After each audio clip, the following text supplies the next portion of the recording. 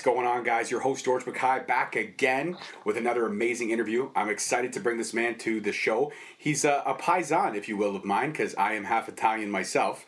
And that right there gives you your hint if you don't know who I'm talking about. But let's welcome him to Straight Talk Wrestling right now, Alessandro Del Bruno. How are you, sir? Good.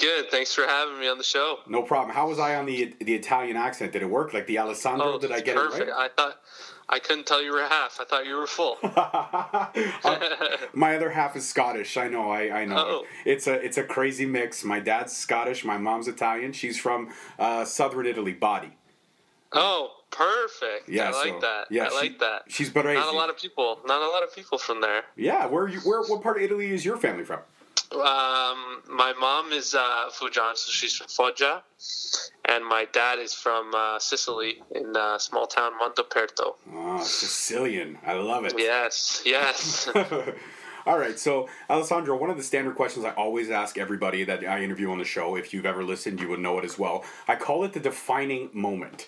It's the moment where you fell in love with this business we're going to be talking about today. Right. I love that. And that's the first question. Yeah. The first question, my answer to that, the defining moment. Oh, man.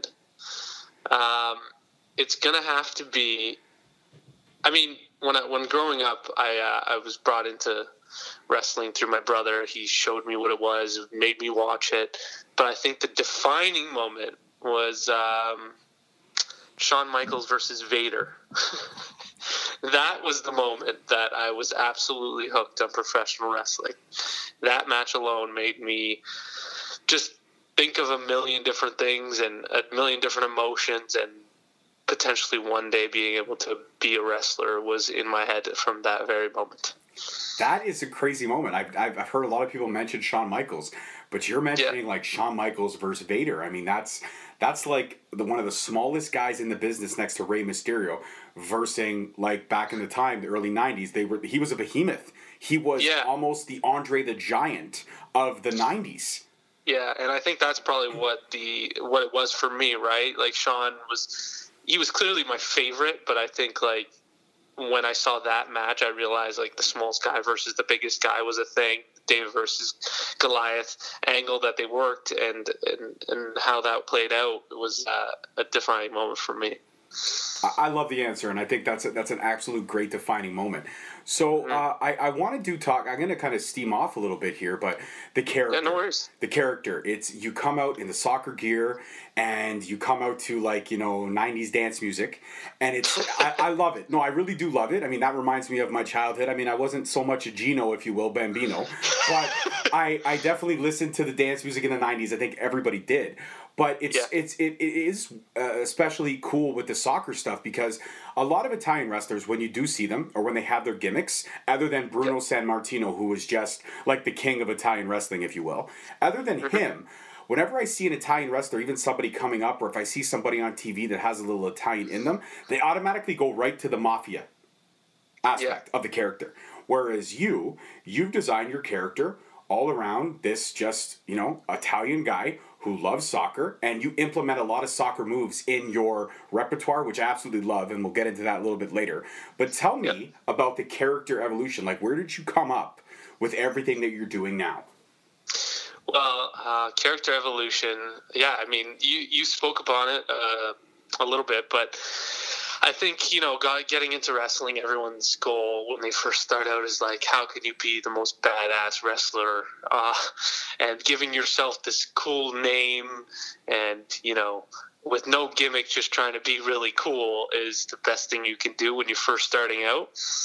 So that happened to me. I was Alex York. I thought that was what I was going to be for the rest of my wrestling career. Then I quickly learned that wasn't the best idea and best marketing tool for me.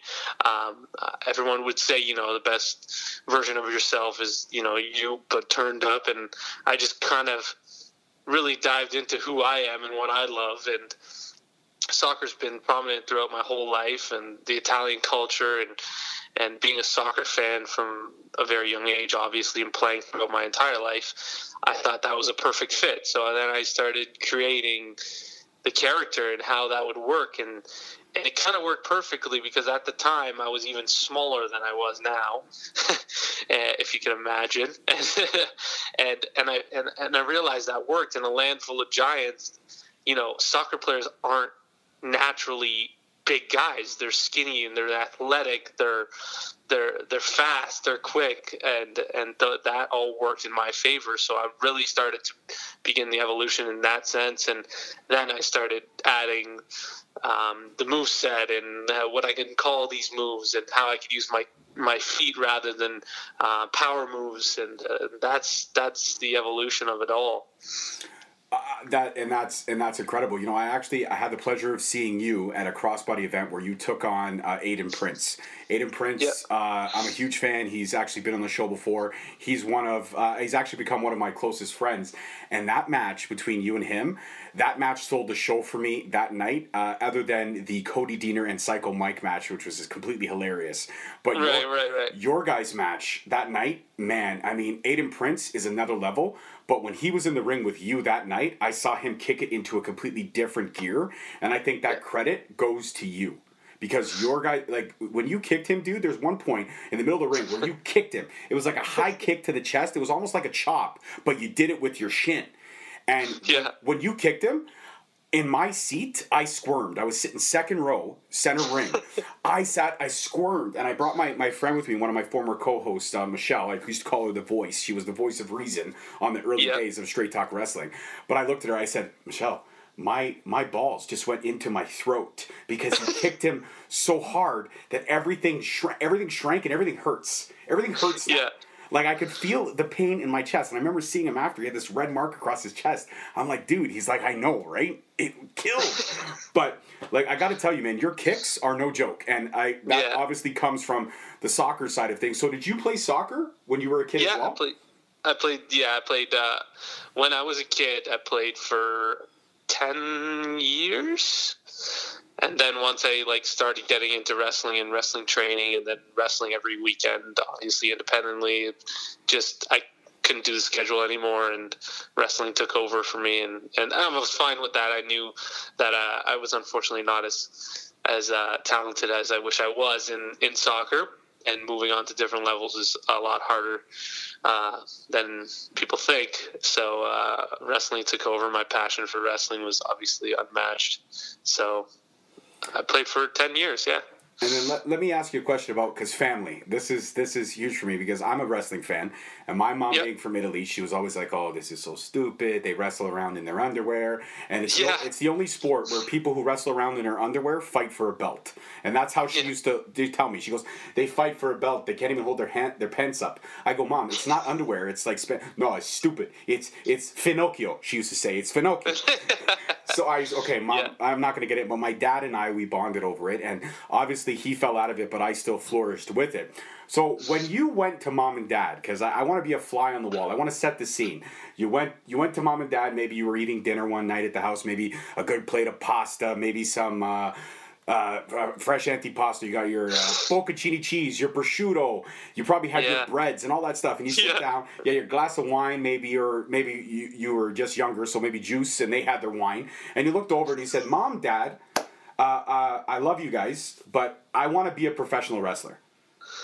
Yeah, I mean, see, the thing with my parents is, they're totally, like you're saying, authentic Italian, but I think for them, growing up and watching my older brother kind of go in any direction that he kind of wanted, they kind of were okay with it for me, because they realized my brother was already exposing me to wrestling for the last 5 years as a child, right? So when I came around my 15th birthday and I had mentioned it to them, like you're saying, they were just like, they were not into it, like you're saying, but they said, if you want to go to wrestling training, you can pay for it yourself when you get your first job. So I made it a mission of mine to get a job and to pay for my own training. And then once that happened, they kind of realized how serious I was about it, and they support it. But my dad's only been to a few. My mom's been to probably 2. But they're not as big as critics as as my completely foreign grandparents who just don't even understand the concept of why I would ever do such a thing to myself. They still think it's terrible, but yeah, but they probably see it as you going into a ring and just getting, beating hurt. Yeah, getting hurt. Why would you put yourself through that? They probably say, and you're like, well, it's not really. Yes, I do get hurt. I take risks, but there's a story here. There's no story. He hits you, you hit him.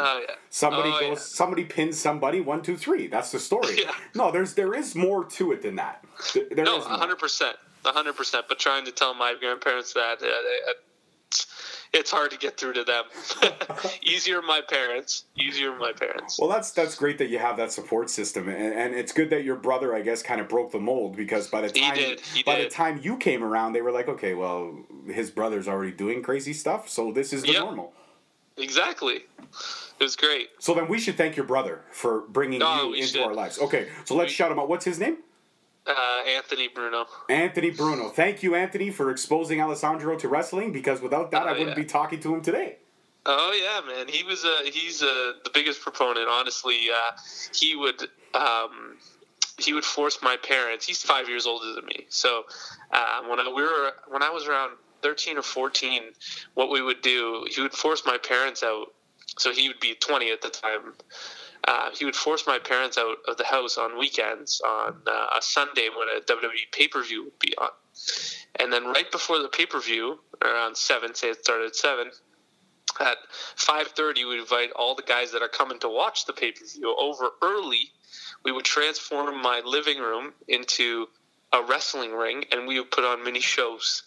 Just me and my brother and my cousin for our buddies and the friends who are coming to watch the pay-per-view at night. We called that Extreme Living Room Wrestling, and that was the birth of me really wanting to start training and actually wrestling. Well, good for him. Thank you again, Anthony. So when you got your first job and you got your first paycheck and you were able to afford the wrestling training, who did you start training with, and where did you start training? So there was a school that was open at the time in Hamilton here. It was called Living Legends Wrestling Academy, and that was run by a gentleman named Ricky Stardust and, more importantly, Ernie Moore, who was in WWF for a small stretch. So a lot of the training could be definitely done by him on Saturdays and Thursday nights. Ricky was more on the business side. He's basically a guy who's had some local clout to him, and he was more on the business side. But Ernie was doing the training, and so I went there when I was 15 or 16 when I got my first job, and just kind of learned the ropes. That's awesome, man. That's really cool. So you tell me about, because I'm always intrigued, because I've never myself stepped into a ring and I've never done any of the training. I want to do something in the near future where I can get maybe a ring for an hour and do something for my YouTube page. Maybe that's something for that's something for the new year for sure. Yeah, that sounds cool. Yeah, maybe you could be the one who takes me in the ring and. Ooh, I like that. All right, then we're gonna have to set that up in the new year. So there you go. How was the first bump like? Because everyone has a different answer for this question. So when you were taking your first bump, and as a human being, you're not trained to fall backwards. You're actually trained to try to catch yourself, trained to try to balance yourself. But in wrestling, you have to completely untrain everything you've ever known. Because you have to learn how to fall back. You have to learn how to roll out of things. You have to learn how to be safe, above all, by putting on a kick-ass show. So what was your thoughts, or what was your first reaction to that first bump that you took? It was a little scary. Like I was saying to you, and just doing those little shows in my living room or just bumping on a bed, it's just not the same when you're in a ring. I mean, you could try it a million times on your bed and do it perfectly, but when you're in a ring, it's a different animal. And I remember taking that bump the first time. Obviously, it was a lot harder than I thought it was, because I was 120 pounds soaking wet, so I don't move a spring in the slightest. So the ring didn't move. The boards didn't move. Everything hurt. But one of the biggest things is you gotta, and I didn't obviously realize, is it's the whiplash of the bump that is the scariest part for me. a lot of guys are bigger and they have bigger shoulders, broader shoulders, so their heads, if they tuck a little bit, they can obviously make sure that they don't come close to smashing the back of their head on the mat. But, with a smaller frame, and as I was at whatever 120 pounds that I was, that whiplash effect, if you're not careful, could come back and haunt you with a nice little concussion. So it was a scary first bump for me in that ring, and I learned very quickly that I needed to slow down and take those bumps nice and slow. Which you obviously do, but as I spoke about, one of the things that I think we can accredit to soccer, all those years you played, is your speed. Sure. Your leg strength is astronomical. It's incredible. But also, you know what? I will say this, and you may not agree with me, but I don't care. It's my show, so I'm going to say it anyways. I think your power is very underestimating. Like when you look at you, like you said, you're not really the biggest guy in the ring. But man, the way I saw you throw Aiden Prince around in a couple of those movesets that night in that match was pretty impressive. You did, I believe there was a German suplex spot you guys did. And I think you launched him almost clear to the other side of the ring. So I don't know if you think your power is underwhelming, but you got to give yourself a little bit more credit, dude, because for a small guy, I think you could probably throw me around like a rag doll, and I'm close to 290 pounds. I think over the years I've definitely, like the last few years, I've definitely tried to like incorporate a little more power to my arsenal, like power moves to my moveset there. I think just in size, like a lot of people, when you look at afar, you think I'm the smaller guy, but really I'm a lot taller in stature than a lot of guys that I wrestle with. And I'm not far off in weight. So I've been, sometimes I'm not always consistent in the gym and stuff, but I do try to work on stuff in there when I'm in there, a lot of mobility and lifting and stuff like that could help me with that. But over the years, definitely increasing. So one of the things I loved about you most of all at Crossbody is how you command an audience. You command an audience with a lot of flair. And Aiden Prince, obviously being the face in that situation, there was no other way for you but to be the heel. And we'll get into the question of a little bit later which you prefer, heel or face. But that night, there's a lot of, in wrestling as we know, I mean, being a fan, you being a fan, heckling and wrestling go hand in hand. You can't have one without the other. So a lot of the fans are very vocal, especially at Crossbody. It's a small, intimate venue, but they're very vocal, and they're very, very honest with their feelings and their opinions. But you command an audience so well, to the point where I think you had some of those fans kind of cringing as to what you would say back to them, because they were going at you, but you always had you're very quick-witted. You had a comeback. So in terms of that, because like I said, it goes hand in hand. You can't have heckling without wrestling. Does it sometimes get to a point where the heckling goes too far, or does it always just kind of roll off your back? No, it always rolls off my back.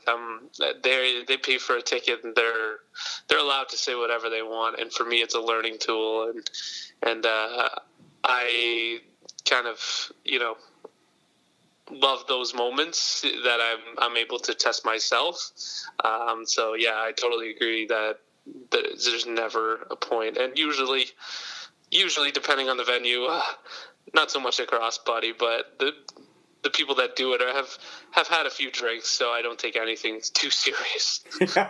That's the truth, yes. A lot of times, not so much Crossbody is an alcohol-free venue, but a lot of other venues, there are liquor mixing that in with adrenaline and a whole lot of testosterone. It's like a recipe for disaster.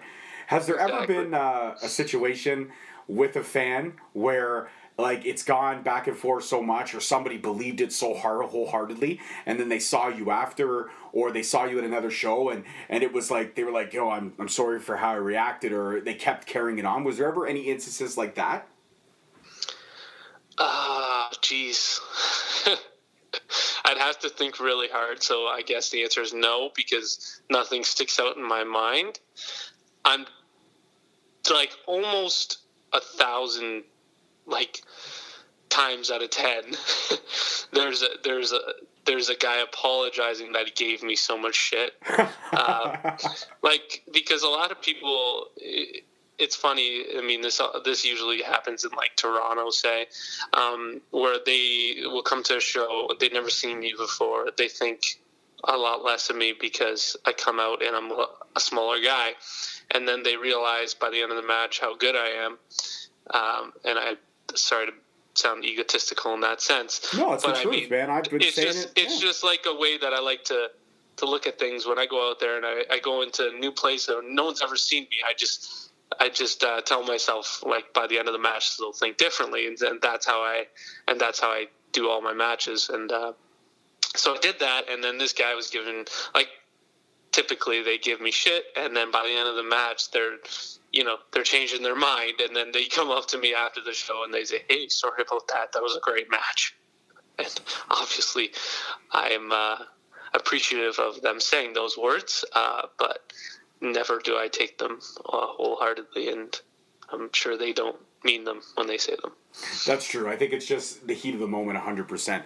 In terms of your career, because you've been wrestling, I want to say you've been wrestling, I mean, I've done my research on the internet, but the internet doesn't really tell the whole truth, but it says close to about 15 years now. Am I right in that? I think I was, before the interview, honestly, I was about to look at the results page just so I know when I started. I don't even know my own anniversary, which is bad, but I don't know what technically, some people say, when they started training is their anniversary, when they had their first training match is their anniversary, when they had their first legitimate match is their anniversary. I couldn't tell you, but yeah, I mean, I started training when I was 15. I remember that. Now I'm 30 years old. So let's go with 15 years. So I must be 14 probably pro years. Yeah, 14 pro years going into your 15th year in 2020. And that's a huge milestone, man. Congratulations, because a lot of guys their careers are cut short, or their careers don't have that much of a shelf life. So for you to be going 15 years strong, that's huge. And that's a credit to who you've been in the ring with, but also a credit to your training, because a lot of people, like we said, they don't realize, like your grandparents, they don't get it, they don't understand it, but every time you step through those ropes, you are putting your life in your opponent's hands and vice versa. And you've got to tell a great story, and you always want to kick it up a notch. You always want to kind of feel the vibe with the crowd, and you want to have those spots where you know you're going to get the biggest pops, whether it be boos or cheers. But every time you step in that ring, you are putting your life on the line, because one slip, one thing, and you could be injured. You could be something worse. And people, and that's why I appreciate everyone that steps in that ring and everyone I interview on this show. I'm always have the utmost respect for, because you guys do something for me as a fan. You give me people to boo and cheer for, and you put on shows that I love. And I'm also a huge wrestling fan. My wife, I have 2 daughters. One is 10, and the other one is 3 going on 4. And our whole family loves wrestling. We don't miss a pay-per-view, even though the WWE product is not the greatest these days. We don't miss a pay-per-view, and any chance I can get to take them out to an indie show, I do. I take my 10-year-old daughter with me. Not so much my 4-year-old, because she's a little crazy right now and she won't sit still for 5 minutes. But my 10-year-old I do, and my wife has also accompanied me to a few shows. And my wife is old school Italian, much like yourself. That's awesome. She does. Oh yeah, she's the light of my life. I tell everyone I've ever paid any attention to, she saved my life. Without her, I don't know where I would be today. And she's complete old school Italian. Her grandparents, just like your grandparents, I told them I started a podcast. What's that? That's a radio show. It's kind of like a radio show for the internet. Oh, what do? I interview wrestlers. Why? Why not? That's stupid. It's not stupid. You just don't understand. So my wife's like, it's better you don't talk to my grandparents anymore about what you do on the side, because they don't understand it, nor do they care. So I was like, okay. But in terms of, because back to my original question, I kind of segued there. But see, that's because we're connecting, man. The interview's just flowing. It's like, absolutely. Like fine wine. There it is. The Italian fine wine and a good sugo, some meatballs, and some bread. It. Buddy, you and I be talking for like 6 hours straight. That's it. I know. Well, I'm gonna have to have you come over for dinner one night. She can cook for you. You'll love it. There you go. In terms of your career thus far, though, I mean, you've had a lot of matches. You've faced a lot of guys. You've had intergender matches. You've had all kinds of matches that you can think of. Is there a match that stands out to you in your 15 career thus far that you consider to be your best body of work, or one of your best bodies of work, if it's hard to narrow a specific one down? That's a tough one. That's what I do here on Straight Talk, Alessandro. I ask the tough questions. I know, man. Jeez. There's so many great people that I've been in the ring with. I guess there's like a two-parter to this. Like, the best match. Oh, jeez. I don't know why. Well, I obviously know why, but like, I think the one that stands out the most is when I wrestled the recently released Brody Lee. I wrestled him back. I can't even remember the year. It was at Alpha One show, but there was just something in the air that night for me, and there was the chemistry we had for not ever talking to each other or meeting before. That match just stands out, and like I was just a big fan of his when he was doing his indie work, and he had just come back from a tour from Japan, and he knew nothing really about me other than the fact that a couple people said I was really good, and he took that as enough to give me a really good, basically, shine in the match and look like $1 million. And when we were planning the match, like, I was kind of like calling what I would like him to do of his own moveset, and he took that as like a very big compliment, and it was just, everything fell into place that night. And I had some very special people in the crowd that usually didn't come to shows, and it was just like everything lined up that night, and it went really well. And I think that's probably one of my favorite matches, just because of all the different elements that came together in one night. Yeah, but I think the other part of it is, if you were to ask me who I have the most chemistry with, I just think I'd be remiss not to say that Scotty O'Shea I have the most chemistry with, and I'm not just saying that because he's my best friend, but because we literally think of the exact same thing at the exact same time all the time when it comes to this business, and it's actually kind of sickening.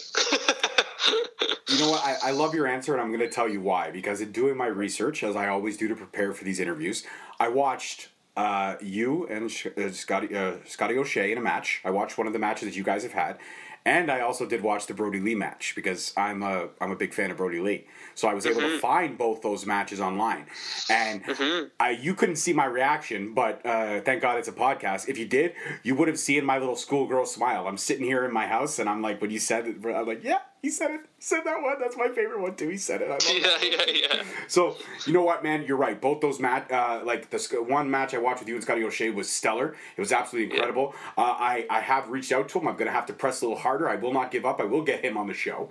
And but the one with Brody Lee, you were right, man. There was something in the air that night. And from a fan of yours that I've become to appreciate your style and your abilities and the times that I have seen you at Crossbody. I can't wait for January, man. You're in that match. I think you're in the Fatal 4-Way with Pretty Ricky and Justin Sane and stuff like that. That's going to be incredible. Like, that match is going to be a barn burner. I can't wait for that one, man. I cannot wait. I don't know who to pick in that one. I just know Pretty Ricky's going to have his hands full. But that Brody Lee match, you're right. That, in my opinion, that is one of your best bodies of work. And I'm happy that you said that because I think that is one of your strongest performances to date. But anytime you and Scotty O'Shea lock up, you're right. And I think it's because, like you said, when you're best friends and you share that chemistry and you think of the same things, it's easy to, and especially when it's your best friend, it's easier to trust them in the ring. Not like you don't trust anybody you work with, but you feel a little bit more comfortable because it's your best friend. No, for sure. It's almost like he could do anything.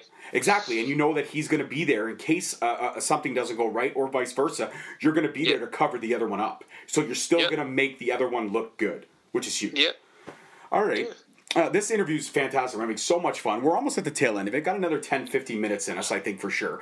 But no worries. I got a question for you, and this may be like an off-kilter question, but sure. Are you a fan of comic books? Do you read comic books? Have you ever read comic books? I have never sunk my teeth into a comic book. All right. Well, let me paint. I'm not a fan.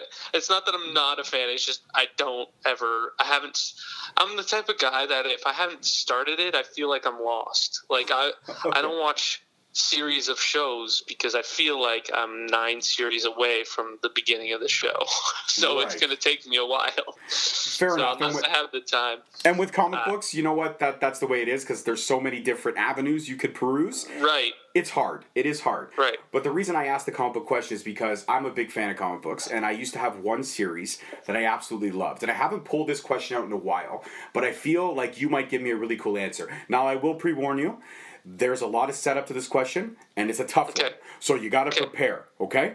Okay. All right. So this one of my favorite comic book series of all time was a series called What If. It was done by Marvel, and it was a set of comic books that if certain things hadn't happened, how the world might be different. So, for example, if Peter Parker didn't get bit by the spider to become Spider-Man, if Punisher's family had not been killed, if Wolverine didn't join the X-Men, if Hulk didn't do the gamma ray experience, so forth and so on.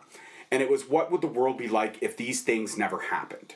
But I have a different spin on the question, and the spin is, let's pretend that this is, who knows what year it is, it's down the road, it's the near future. You walk down your stairs, or you walk out of your bedroom in your condo, or wherever you live, and you go to your kitchen table, you make yourself a cup of coffee, you cook yourself some bacon and some eggs, some sausage, get the bread flowing.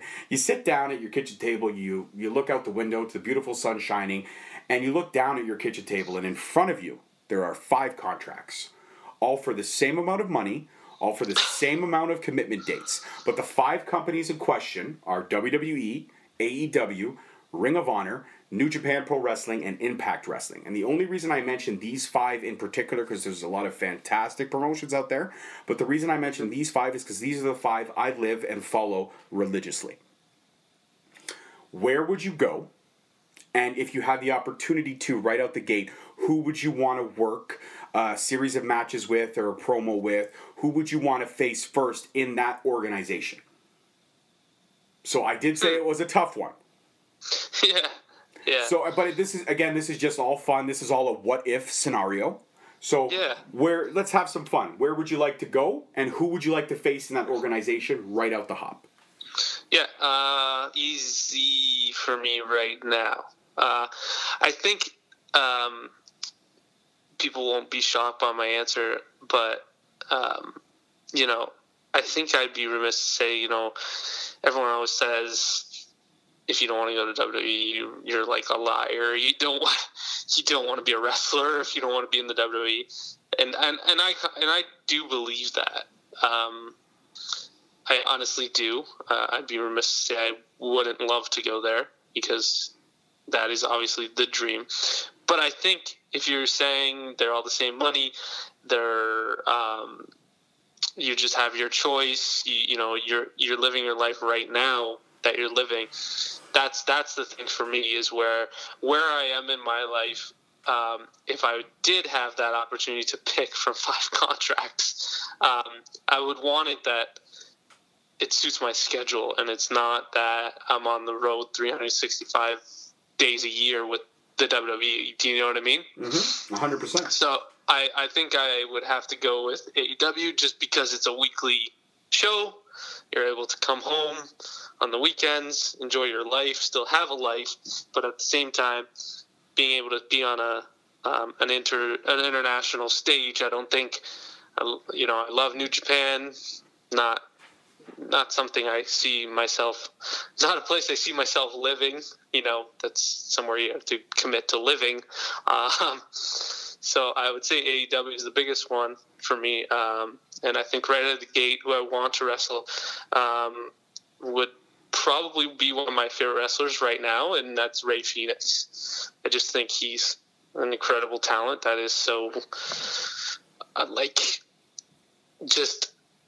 we take for granted in independent wrestling. Like, he's a phenom when it comes to just high-flying and lucha libre style. So,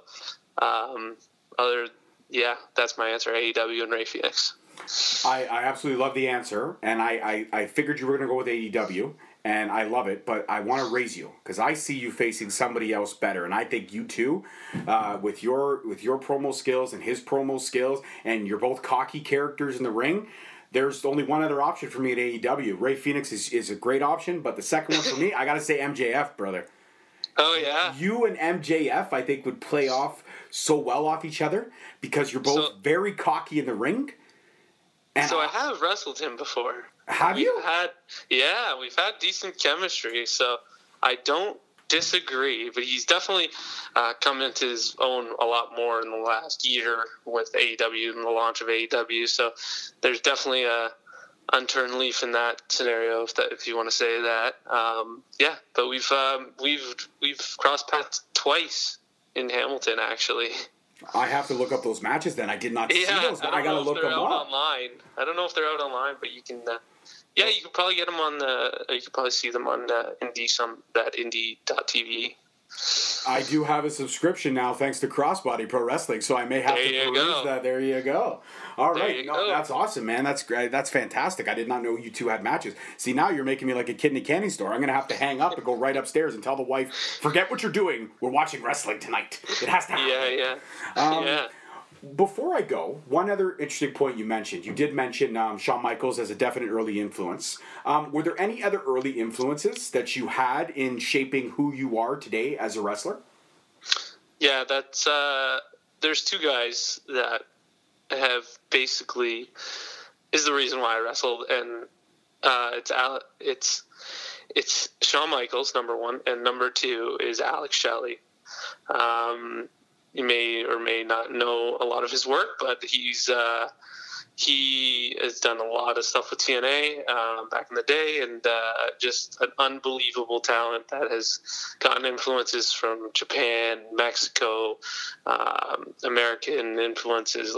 He is a absolute wizard when it comes to in-ring, and he's ultimately the number one guy I want to face before I hang up the boots. So he's definitely number two on my list. All right, Straight Talk, you heard it there first. If anybody knows him, get at him, tweet him, tell him Alessandro Del Bruno is waiting. He's waiting in the wings to get his hands on that guy. No, I do not. Yeah. I do not know the name, but I will definitely have to research it for sure. Oh man. Sounds like one hell of a talent.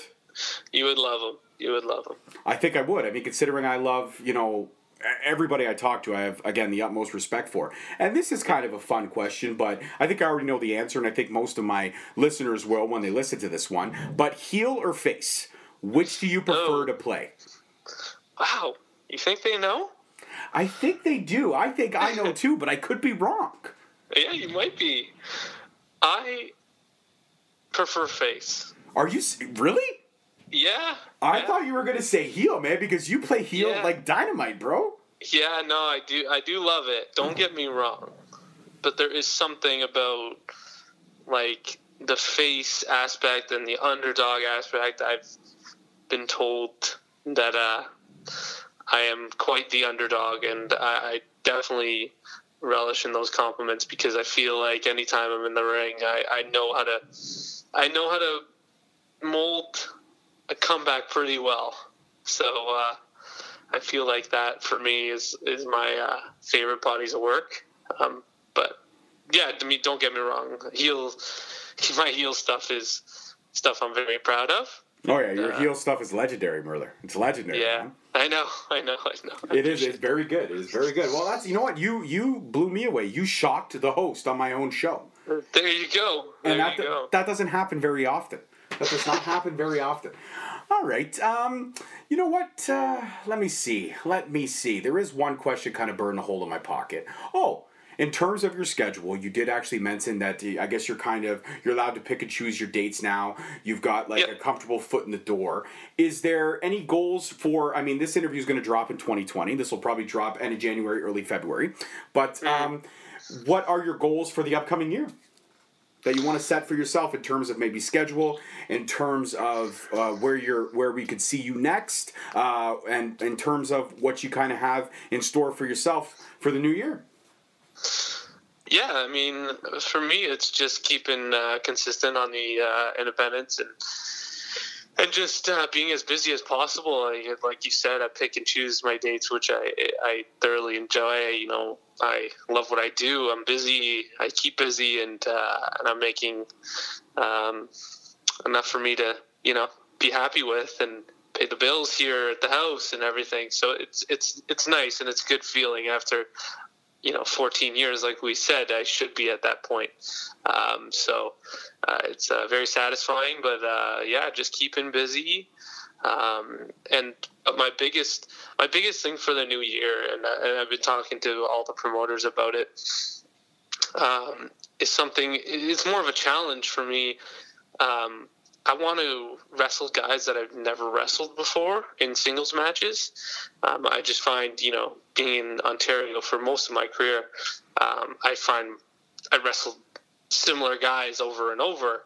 I want to have singles matches with guys that I've never wrestled before, whether that's new, out of country, whatever it may be. I want those matches even with anyone, just to test myself and where I'm at in my career, so I can still keep up with the younger guys or teach the brand new guys or whatever it may be.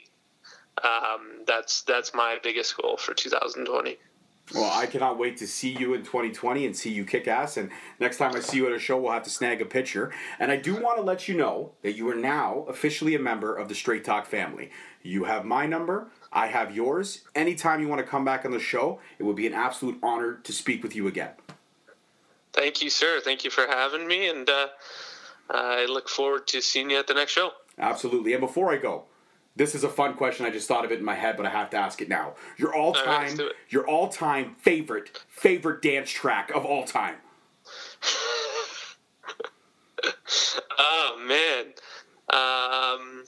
Oh man, that's a hard one. Is that the hardest question I asked today? That can't be. Yeah, probably. You know what? Probably. There's so many. Would it help you if I told you mine? Yeah. No. I mean, yeah. Go ahead. Okay. That probably helps. This might shock a lot of people, but this is my all-time favorite dance track, man. It's King of My Castle. Oh wow! That's my tune, bro. I'm not even gonna lie to you, man. I still so good. I still have the CD single. Yeah, man. I'm just trying to think of all the way backs now because King of My Castle. Oh yeah, buddy. That's solid. Jeez. It's like I'm just thinking it's gotta be what is that song called now? I'm just gonna be stuck on this song now. You're gonna text me when we hang up and be like, "That's the song." Exactly. I got a couple off the top of my head. I could think of Rhythm Is a Dancer, Masquerade. Okay. You know, remember Masquerade? Gotcha. No, I remember it, but that's not the one. Okay. If you keep naming some, might come to me. Any Lasgo? See It in Your Eyes. Oh, Lasgo was solid. I had the whole album. I think I still do, actually. This interview has just taken a right turn, and I enjoy every minute of it. What am I... Oh, Mr. Vane? Call Mr. That's a solid one. Mr. Wrong. Mr. Vane? No? No? I feel like there's a song... Maybe CC Music Factory, a little Gonna Make You Sweat, Pump Up the Jam. Pump up the jam, pump it up. Why didn't you ask me before so I could be ready? Oh, I'm sorry, I apologize. All the Straight Talk fans. I gotta say, but growing up, like, if we don't go way backs, like, one of my favorite tracks, and it's old enough, it's gotta be, what's it called? Tiesto Traffic. Yes. Yes. Like, just the sound and the beat, like, that's, like, Tiesto's still one of my favorite DJs, but, like, that's an oldie and a goodie. No, you know what, man? You got to do me a special favor. When I see you in January, you got to, for one night only, you got to tell Ben you got to come out to that track. That's got to be your entrance song for once. For one. That's fine. So that's going to happen? Maybe I'll put it at the beginning. Oh, perfect. Yeah, you tell Ben. A little Traffic intro. Oh, yeah. Oh, that's it. I got to listen to that. Now I got to download that song after. Well done. There you go. All right. Well, there you go. Now I can officially say I can scratch off talking dance music with a wrestler off my bucket list. It's happened. That's amazing. It's happened. It happened. Oh, man. Alessandro, this interview has been an absolute blast. Thank you so much for taking out the time. You go enjoy the rest of your night with your new puppy. He got a new puppy, everybody. Sitting beside him. Was quiet as a mouse. What kind of dog is it? I did it. It's a half Shih Tzu, half Poodle. Oh, okay. My daughter was here right now. She just want to come over and pet it all day long. Yeah. Yeah, I mean, unfortunately, it doesn't have the typical Italian name. What did you name it? Sawyer. Sawyer. Oh, no, that's not a WAP name at all. No. It's not, but it's such a boss name. It is, so, Sawyer. I like it. It rolls off the tongue. Yeah. Sawyer. It's it. I have a dog at home, too. I have a little tiny dog. She's half Pomeranian, half poodle. Oh, wow. Yeah, she loves everyone else in the house, but she bites me all the time. And, there you go. And her name, because we're Disney freaks in this house, so her name is Minnie. Oh, gosh. That's amazing. Yeah, right? I mean, if it's any consolation, my parents have a dog, and she's a Pomchi, and her name is Bella. So, I mean, I couldn't go typical Italian when the dog's name is Bella. Yeah, no, you couldn't. No, you really couldn't. No, you couldn't top that. Name my dog Bello? Yeah. You should have named your dog Mr. Vane. That would have been sick. All right, you take care. Enjoy the rest of your night with your puppy, and it was an absolute honor to speak with you today, sir. Thank you so much for the time. Okay, no problem, man. Thank you again. All right. All right, you take care. You too. Ciao. Bye. Well, guys, what can I say, man? That was Alessandro Di Bruno, an absolute amazing talent. If you have not checked him out, please do. Check out those matches we spoke about. Check out his career. And you can check it all on Independent Wrestling TV. That's right. If you don't have your subscription, you should get it. And you should check out his match with Aiden Prince at Crossbody, because if you have not watched it, you should. It is actually one of my favorite matches, next to the one he did with Brody Lee.